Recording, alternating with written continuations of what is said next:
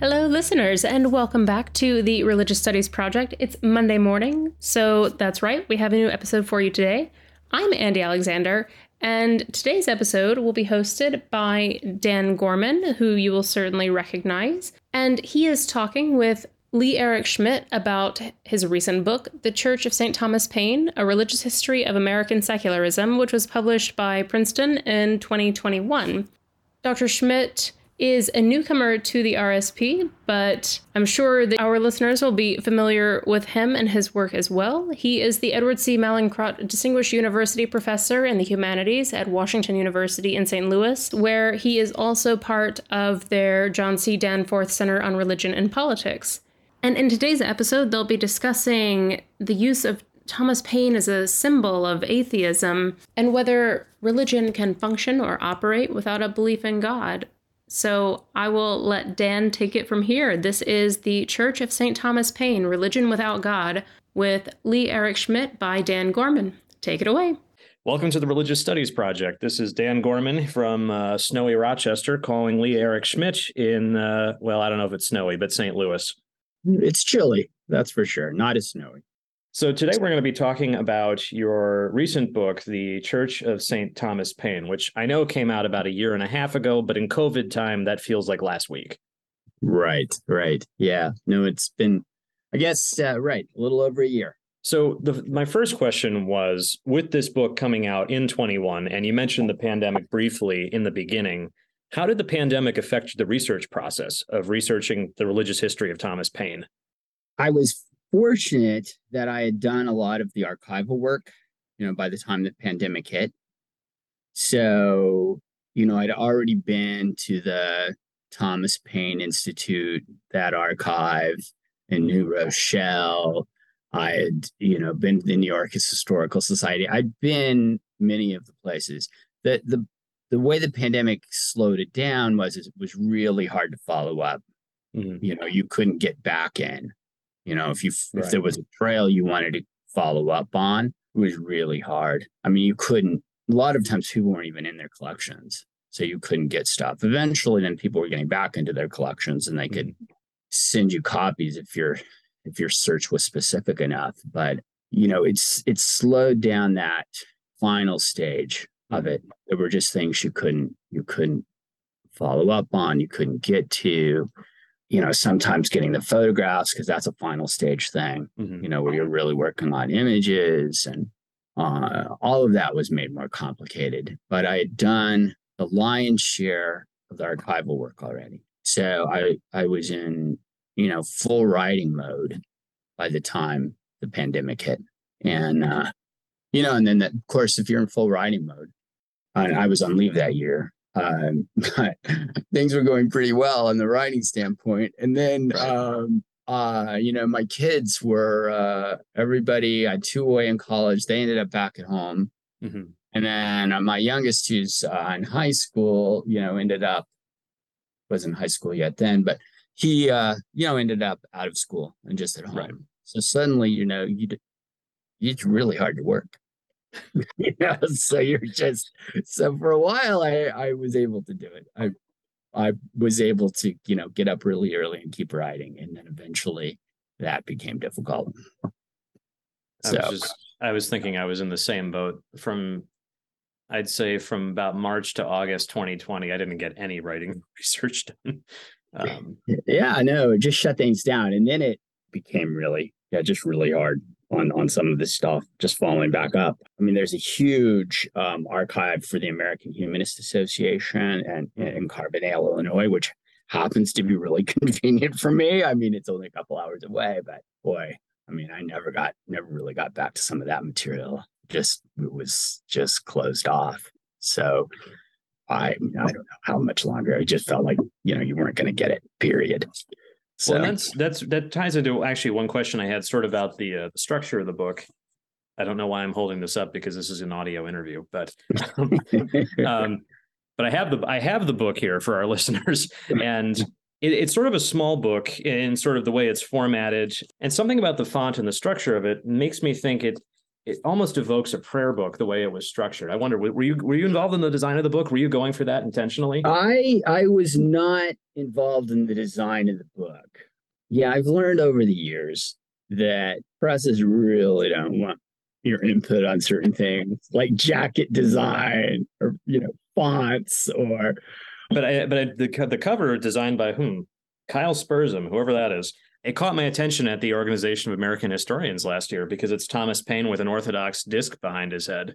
Yeah. No, I think the design is good. So I was happy with it, but I have to say that even if I weren't happy with it, I've learned that it wouldn't have been a profitable path to go down. Like saying, I do not like that. Please redesign in the cover, right? So, but no, I didn't have any, sense of that. I mean, I did think from the design that it's a slightly smaller pages and the font's a little bigger, which I suppose they're trying to make it, more readable that way. But what it called attention to me was the length of my paragraphs sometimes. I mean, I think that I'm good about breaking the prose up in the right kind of way. But with that design, it became more evident. Oh, yeah. That's what you mean. That some of my paragraphs were longer. They weren't exactly those clipped journalistic paragraphs. Yeah, for example, pages 96 to 97, it starts a little and then it continues down the next page. I have the same problem in my own writing, so I sympathize. Right. So you want a different design that doesn't call attention to that. Yeah. Well, at least you don't have the footnotes on the bottom of the pages like my dissertation does. So. Right. Yeah, that's another design issue you don't want to really bring up if you can avoid it. Presses have very strong opinions about endnotes and footnotes. But anyway, pivoting to the book itself, the book is called The Church of St. Thomas Paine, A Religious History of American Secularism. And what I found really interesting reading the book is that Paine obviously is a significant figure in it as this founding father, agnostic, freethinker. But we don't learn as much about Thomas Paine's religious beliefs. The book is more about Paine as a symbol to other people. One of the reasons I asked about the pandemic and how that affected your research, I was curious, did you plan to have more content about Thomas Paine, the man, and did you pivot at all in the structure of the book? No, that was actually an issue. I mean, I think this was something with my editor. I mean, he really liked foregrounding Thomas Paine. Mm-hmm. Because there's a lot of interest in founding father figures and things like that. I all along was more interested in, Paine as a symbol or almost totem for these 19th century freethinkers. So it's what people were making of Paine and how Paine became, so important to various projects. And then how he is, sacralized, canonized, but how awkwardly so often. So I was interested in even his most devoted followers, like the post-Unitarian freethinker Moncure Conway, knows better, even as he's pursuing all of these relics and talking about Paine in these canonized ways and imagining that if he gets hold of these relics, the relics have some sort of talismanic power. He knows better, but he somehow can't resist those religious gestures, right? And he embraces them, he plays with them. So I was always more interested in what these liberal, free-thinking, secularist, agnostic people were doing with Paine than with Paine himself. It wasn't going to be a book that was trying to figure out, what Paine's religion actually was. It was much more, what later figures picked up from Paine and made central to their own religious world. Hearing you talk about that reminds me of a conversation I had with Douglas Brooks, who is a scholar of Hinduism at the University of Rochester. I think he was actually the first person I interviewed for the Religious Studies Project, but I don't think this conversation made the final recording. So Brooks is someone who has studied Tantric Hinduism, which is sometimes controversial. People will use it in different ways in conversation. And he said, you can contrast, different sects following of Tantric philosophy. You can get really into it and learn all the textual differences, but you can also look at, kind of the public uses of it, when it's held up as a symbol. And it sounds like that you were kind of navigating that and working on this book. There is the textual, the digging into what did the founding father think, but then there's the founding father as a symbol. Right. Yeah, there was there was much more in that on the latter. I mean, sure, there's certain key texts, from Paine that are being picked up. So there's a relationship between what Paine was espousing and, what people are emphasizing later.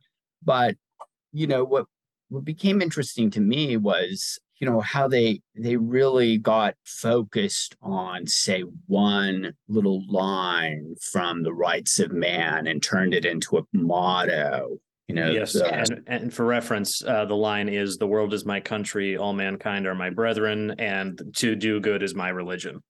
Right. So it's that, all the world, right, is my country and do good is my religion. That becomes this, they rework that slightly from the Rights of Man, and that becomes this motto. And it's everywhere, right? And so it's their kind of... It's a 19th century meme. Yeah, right. It's a little overly They put it on banners. They put it on his portrait. I was thinking it'd make a good bumper sticker. They could put it, they could have had on bumper stickers. They put it on, gravestones. And they kind of repeat it as if it summarizes the religion. This is, my religion is this. I mean, I'm not an evangelical. I'm not, Christian anymore. The best religion of all was summed up by Paine in this motto. So, I got more interested in like the things they were doing with Paine's memory and what they were memorializing and how they were ritualizing these birthday celebrations, the January 29th celebrations, what they were saying about Paine from year to year. And then just also their interest in his material remains, that they really did have a sense of relics that they were pursuing. Because the big thing is that Paine dies in 1809. He's buried in New Rochelle. 10 years later, William Cobbett and an associate who at that point had become Paine sympathizers, but think the Americans have done a horrible job of memorializing Paine.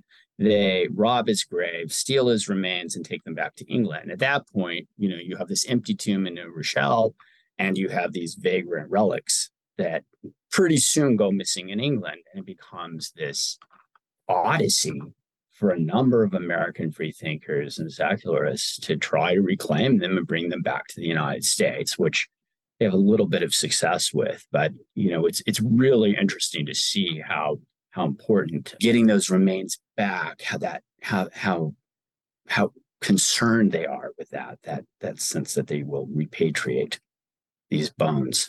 So I got really interested in those kinds of dimensions of Paine and what these Painites were doing. And there's something interesting about Cobbett in particular, and these sort of, I don't know, these lines where he's talking about where you quote him, his diary entry talking about digging up Paine, and it almost reads a bit like a comic book villain. He's all mine. Yeah, right. No, yes, right, exactly. I mean, he is extremely excited about the prospects of taking these remains back to England, and that somehow they will catalyze reform and labor radicalism in England. And of course they don't. Everyone is just, the press is, just rains down contempt upon Cobbett, for his plans to kind of bring back the remains of this blaspheming, infidel. So it doesn't work out as he plans. Then he loses interest in the project, and then that just leaves these relics kind of in a state of, I don't know, just disarray, where nobody knows quite who has what. Just that sort of anxiety about them missing kind of stokes even more, like, oh, we're going to find them. We are going to get them back. We know who had them last, and there's just this endless intrigue and stories that are told about, what's happened to the bones. So anyway, it's quite a free-thinking saga. It's an unpredictable one because, of course, freethinkers, secularists, rationalists, whatever you want to call them, are particularly committed to lampooning things like relics. I mean, Protestants were too, but the secularists take it, in an across-the-board way. They think Protestants have relics. They think they have the Bible, or they think they have, too much devotion to various sacred things. So they're just kind of out there to dematerialize all of this, and desanctify it. And so it's fascinating to watch them, come back around to this, inadvertent devotion to sacred things. One thing I was thinking about reading the book was a sort of a functionalist approach to religion, of how it operates in the world. And as you said, this desire for relics, the book goes on to talk about the desire for rituals, for secular rituals, and then also for secular institutions. And I'm curious, because you're writing a history here, not as much of a theoretical book. You don't exactly define religion explicitly, but as a scholar, how would you approach it? Do you take sort of a functional definition of religion, or how do you frame it? Right. Well, I mean, one of the things that I think is interesting about definitional problems in this context is that you see how concerned these secularists or free thinkers were with the definition of religion, right? Those who want to think that there's still some room for religion after the loss of religion, after they've deserted Christianity, they need to redefine religion in such a way that it's compatible with their liberal secularist views. So they do tend to take a more functionalist view of religion, or they take a kind of almost Durkheimian view that religion's important for social solidarity, and that so we liberals, we secularists, we need a religion just as much as the Christians do, or we need these rituals because they serve these important functions. And so what they're doing is they're saying religion really doesn't, Christians keep telling us religion is about an individual's relationship to God. If you define religion without this primary sense that it's about a belief in God and about one's relationship with God, if you take that away, it's no longer religion. And it's saying, no, religion doesn't have to be theistic. A definition of religion doesn't have to depend on God and spirits or something. It can be social, ethical, functional. It really... So they're working toward this kind of non-theistic definition of religion. So that's what's interesting to me in this, is you can see them. It really does matter. Like, does this word religion apply in a secular humanistic context? And how can we make it apply?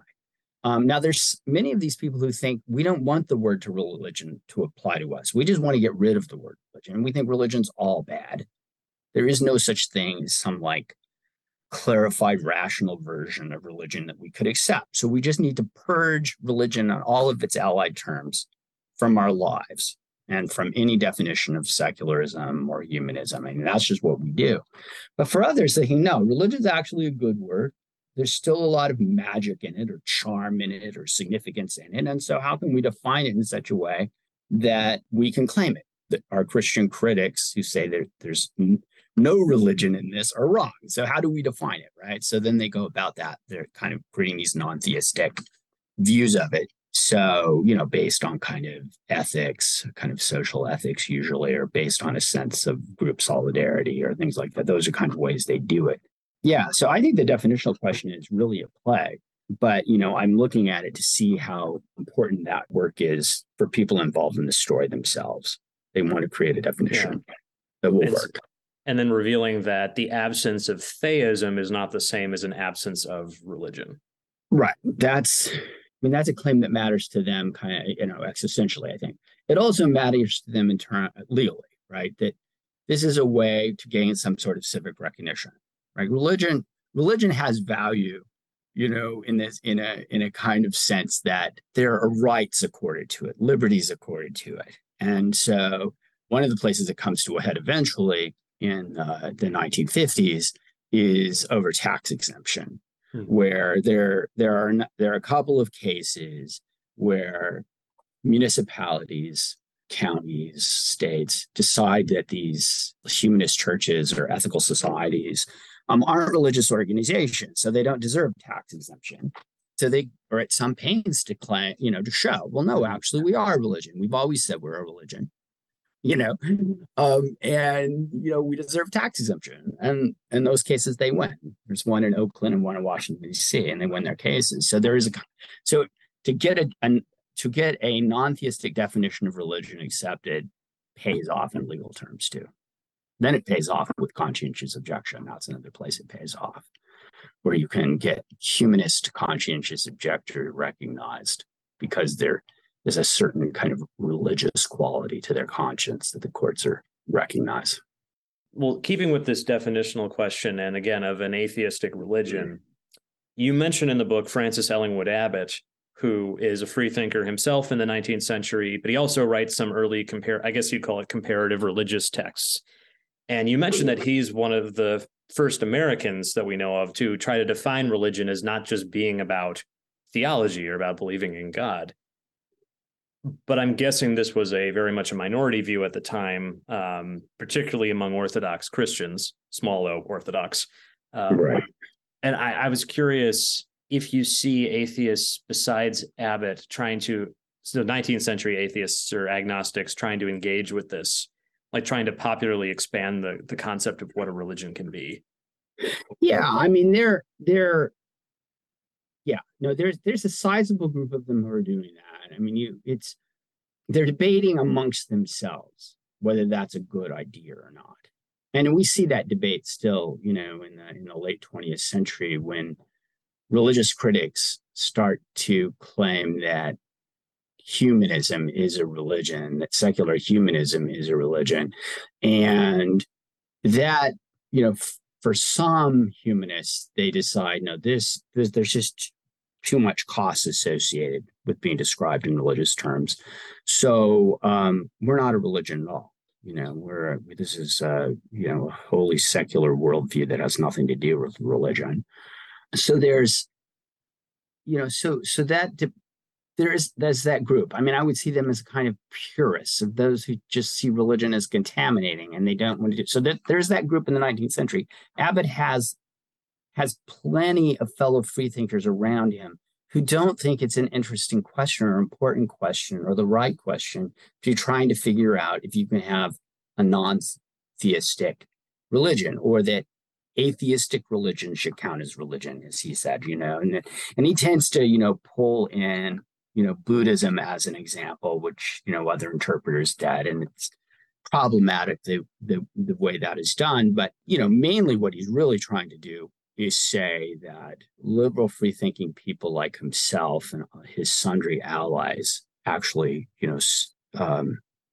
should be counted as religious. It's, and he still thinks that's important. And it would be, it's interesting to figure out, like, why is it important to some of these people still, right? A lot of them are ex-Unitarian ministers who grew up in the church, still see some, even as they're becoming, more and more secularist in their orientation, they still have a sense that religious organizations, religious institutions matter, and that they really do want some form of a secular religion, as they would say, and they will want some sort of space for, as they said, churches for the unchurched, so that they still want that.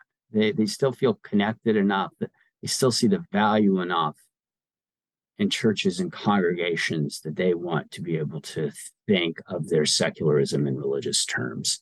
So, Abbott's in that group, but he's got plenty of people around him, right, who don't think that, right? Just as we would, there would be plenty of atheists in the 21st century who are like, why would we want a religion for atheism? Yeah, right? I mean, like, why would you want that? And then you have, others who think, no, I mean, there are these kind of religious dimensions of this. Maybe it's mindfulness practices, maybe it's meditation, maybe it's just the importance of congregational life, maybe the arts have some sort of sacred significance. I mean, there are all of those kinds of things that other atheists would want to play around with religiously, but there are plenty of them who are like, no, this is a line we don't want to cross. I was thinking too of last academic year I taught a class on religion and science. And we did a unit on atheism because I said this is part of the story, and contrasting Christopher Hitchens, who is the no religious signs, no symbols, no rituals. But if you put him in conversation with someone like Anthony Pinn, who is an atheist, but who writes very eloquently about the utilities of Black theology, Black community, even if he himself as a Black man is not a believer in God. I think it shows that this is still a lively topic of conversation among atheists and agnostics. Right. No, it definitely is. And I mean, there is that. I think of Anthony Pinn is, in that kind of humanist world. And the labels are all mushy. Yeah, I mean, they're a crossover one another and things like that. But yeah, I think that there is a kind of humanistic group where those kinds of negotiations are, part of it. I mean that, you just have a lot of humanistic Unitarians or atheistic Unitarians, but still, and so they like these kinds of engagements, and then the Hitchens of the world are, it's all a disease. It's all, yes. So, although if you take the functional approach to religion, I could argue that he is an evangelical atheist. Yeah, right. No, yes, exactly. No, there's, yes, no, you could, in many ways, when you see the fights, the debates, when these things line up, it's like the, more conservative evangelicals love to get in debates with atheists because there is a kind of just such a clear collision of worldviews at that point. So staging those debates in the 1920s, there were a number of these kinds of debates.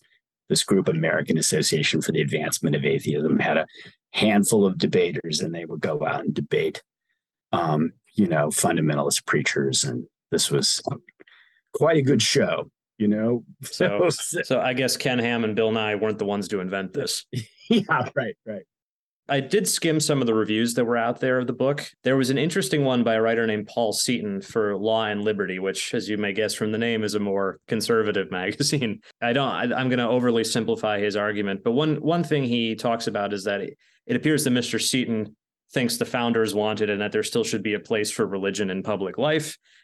Seaton says that your book comes down more on the side of, the government should be divorced from religion. And of course, from his perspective, he thinks the book is problematic. Reading the book myself, it did seem like in some way your heart is with people in the epilogue who are trying to create a secular culture in the sense that it doesn't overly privilege one religion or not. And I was kind of curious if you'd heard of this review, if you've heard of similar critiques from people who think that there should be more of a role for religion in public life, and how would you respond to that? Right. Now there are definitely critics out there. I mean, in terms, I am by the end of it rather critical of this notion, the way it's deployed. It has been deployed in right-wing evangelical circles, notions of the religion of secularism. That somehow the state has consistently, since the late 1940s into the 60s and beyond, basically pushed religion. By religion they mean Christianity, out of the public sphere, and out of a pretense of establishing neutrality, have actually proven themselves quite hostile, right, to Christianity. And they have this kind of sense that there is this incredibly powerful religion of secularism that basically becomes the established religion, right? My critique at the end is this getting inside, well, who do you have in mind here, right? I mean, really, I mean, who are these, dangerous humanists? Who are these people who, right? Like, how much power are they really wielding? And I just go through, some of the examples. Like I do a lot with this Oakland Church of Humanity or Fellowship of Humanity, led by this ex-Methodist minister, A.D. Fopel, who, a religious humanist, starts this little congregation, probably has 150 people in it, when it's kind of at its peak, right? And this is the congregation that gets involved in the tax exemption issues eventually. And they win, they're vindicated in the courts, but that's kind of minority rights. Like, hey, I know we're small and don't look like a religion to you in some kind of way, but we actually are. And then they end up getting, recognized. So it's a tiny little group managing to get itself recognized. Now, in this case that comes up later, this Roy Turcaso case, he's a humanist atheist who wants to be a notary public in Maryland. and is initially, because Maryland requires you to believe in God in order to have an office of public trust, he won't take that oath.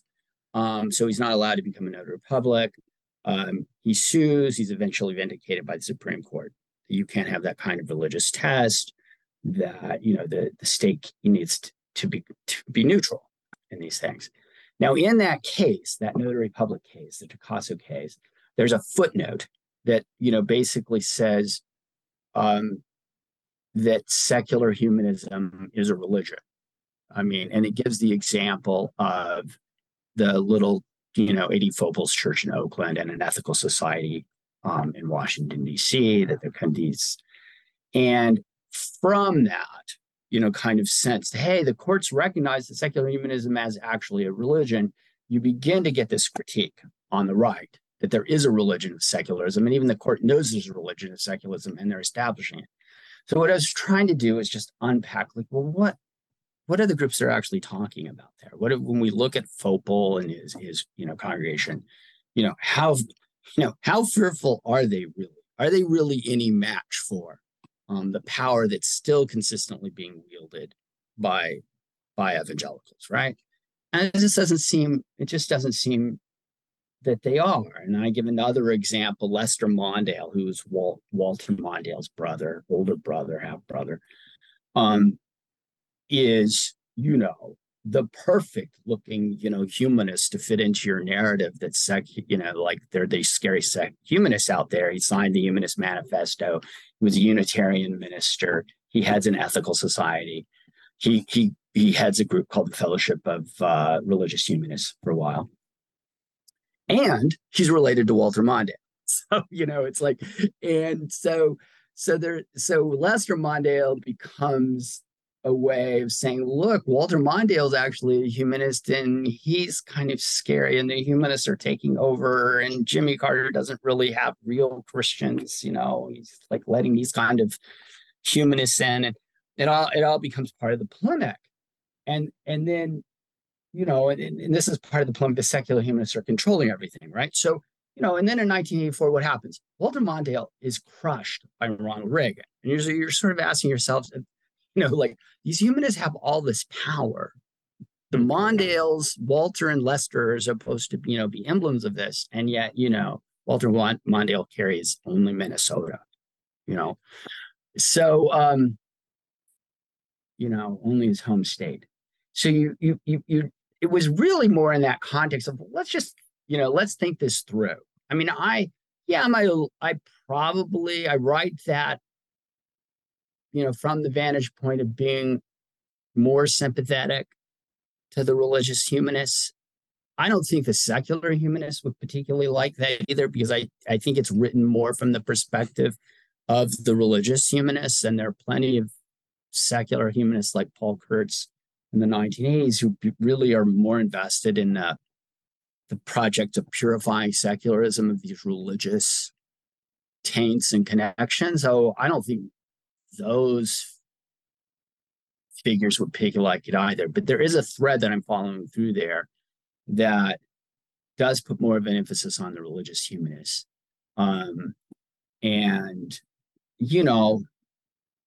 I think if you've been invested for a long time in just how much power secular humanism has, that this is a myth you grew up on, that you learned from Francis Schaeffer, that you've been telling yourself, who knows, maybe in youth groups you've read Tim LaHaye's stuff. You're pretty invested in this, in the myth that there is a religion of secularism, that secular humanism wields this kind of power. And I'm telling a counter story. And I tell a number of them. I think it's, remains an important debate. I think, there's certainly other ways of construing, secular humanism than looking at these religious humanists. But I think it's worthwhile to think about them in this context, like who these people were and, what a limited minority they were, and get out of this framing of them as like, oh my gosh, there's this dangerous monolith of secular power that's being wielded against conservative Christians. That doesn't seem to be the case. when you look and I think, to your point, that we're not talking about huge numbers of people. Out of curiosity, I Googled the words ethical culture school because I was curious if there's any, private schools that are dedicated to ethical culture values. There is one in New York City. Tuition runs about $60,000 a year. So this is not a movement for the masses. Right. I mean, there are still a handful of ethical culture societies in the United States. I mean, even in its heyday in the late 19th century, you're talking about 4 prominent societies, New York, St. Louis, Philadelphia, and Chicago. And they probably had 1,100, 1,200 members. So, and yeah, they picked up some more societies over the course of the 20th century. But no, you're right. This is not a big movement. That movement, is typical for a lot of the other ones. I mean, some of them are a lot smaller. I mean, the American Romance with Auguste Comte and his Religion of Humanity and a kind of positivist churches in the 19th century. There are a couple of them. There are a few more in England. They do tend to, do well in more, French, because it's based in Paris. I mean, so there's some other places where it does better, but no, these just aren't big movements. And I think it's, worth pausing on that. And just thinking about it, I mean, a lot of sources just underline this sense of secularism as this minority stance. I mean, if you look at something, I mean, I spend a lot of time talking about secular funerals. And it's very hard to stage a secular funeral in the 19th century. Well nigh impossible in the mid 19th century. And by the end of the 19th century, they a number of these, liberal groups or, agnostic groups or little fellowships of moralists or whatever they call themselves feel pretty good about themselves because they've at least created some funeral rituals and they have some possibility of disentangling their funerals from the dominant Christian template. But it's not easy, right? And it's telling that, that when they're thinking about like secularism's success, they're not thinking at that point, hey, have we really managed to take over the public schools? I mean, yeah, there's debates about the public schools. What they're thinking about is like, when I die, am I going to manage to keep my pious relatives from calling in the minister and condemning everything that I, avowed and over the course of my life? That's the kind of thing, that's their measurement, right? And it's, that kind of dust to dust level, there's something much more fragile about the whole enterprise. And I wanted to call attention to that. So yeah, that's a different way of thinking about secularism than the way it functions in anti-secularist discourse on the right. And that discourse on the right is really, important and deserves study on its own terms. But I think there's some other ways we could, imagine this and think about it.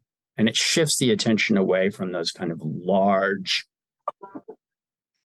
discourses, anti-secularist discourses, down to a kind of more lived everyday level where, secularists, humanists,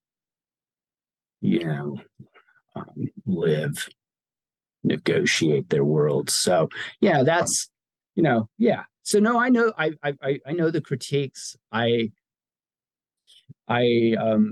expected them. But it's just a kind of argument that I think is worth having, and worth maybe on the right, I think, thinking a little bit more about like the bugbear they've created, and, yeah, but yeah, it's gotta, I know by the end there's a kind of the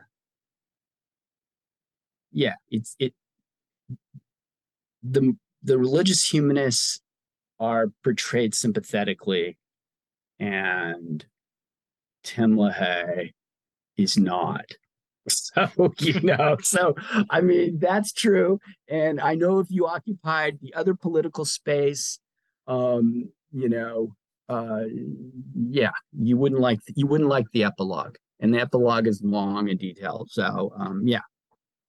The last thing I want to ask you, as sort of a coda on this conversation, is about, well, I guess it's several books back for you, but when you wrote Restless Souls, talking about liberal religion, personal choice in religion in the 19th century, personalized spirituality, and the word liberal comes up a lot in the Church of St. Thomas Paine as well, this case talking about atheists and agnostics. How much do you see these two liberal clumps, the transcendentalists and people who become Baha'i, and the people you talk about in Restless Souls, the Free Religious Association, and the people you talk about more in this book, mostly atheists and agnostics? How do you see that liberal space fitting together? Yeah, and these are definitely they're cousins. In some cases, they're almost overlapping identities. A figure like Moncure Conway, who is leading this liberal free-thinking congregation in London at the end of his life. He goes through Harvard Divinity School. It would be very hard, to not see him as having a foot in both worlds, right? So that they're interrelated. I guess the way I look at it is that you have this larger problem over the course of the 19th century that many people are more and more alienated from Christianity. There's more of a sense that they occupy a space after Christianity. Mm-hmm. And the question is, what are you going to do with that? Is there going to be some kind of religion after religion? Or some kind of, so the liberal seekers, in Restless Souls, all of them, are in that, occupying that space too, and they're looking for like where to go religiously after they've basically maybe they passed through. They were Methodist and then Congregationalist and then Unitarian, and then that wasn't right, and now they're out in this space kind of beyond all that, and they're trying to figure out what to do. And and then these agnostic humanists often display a similar trajectory. It's just that they've now, and the question for them is whether they want to dispense with it entirely. Like they've just like, no, the end point of this is that we've learned that we don't need any religion at all.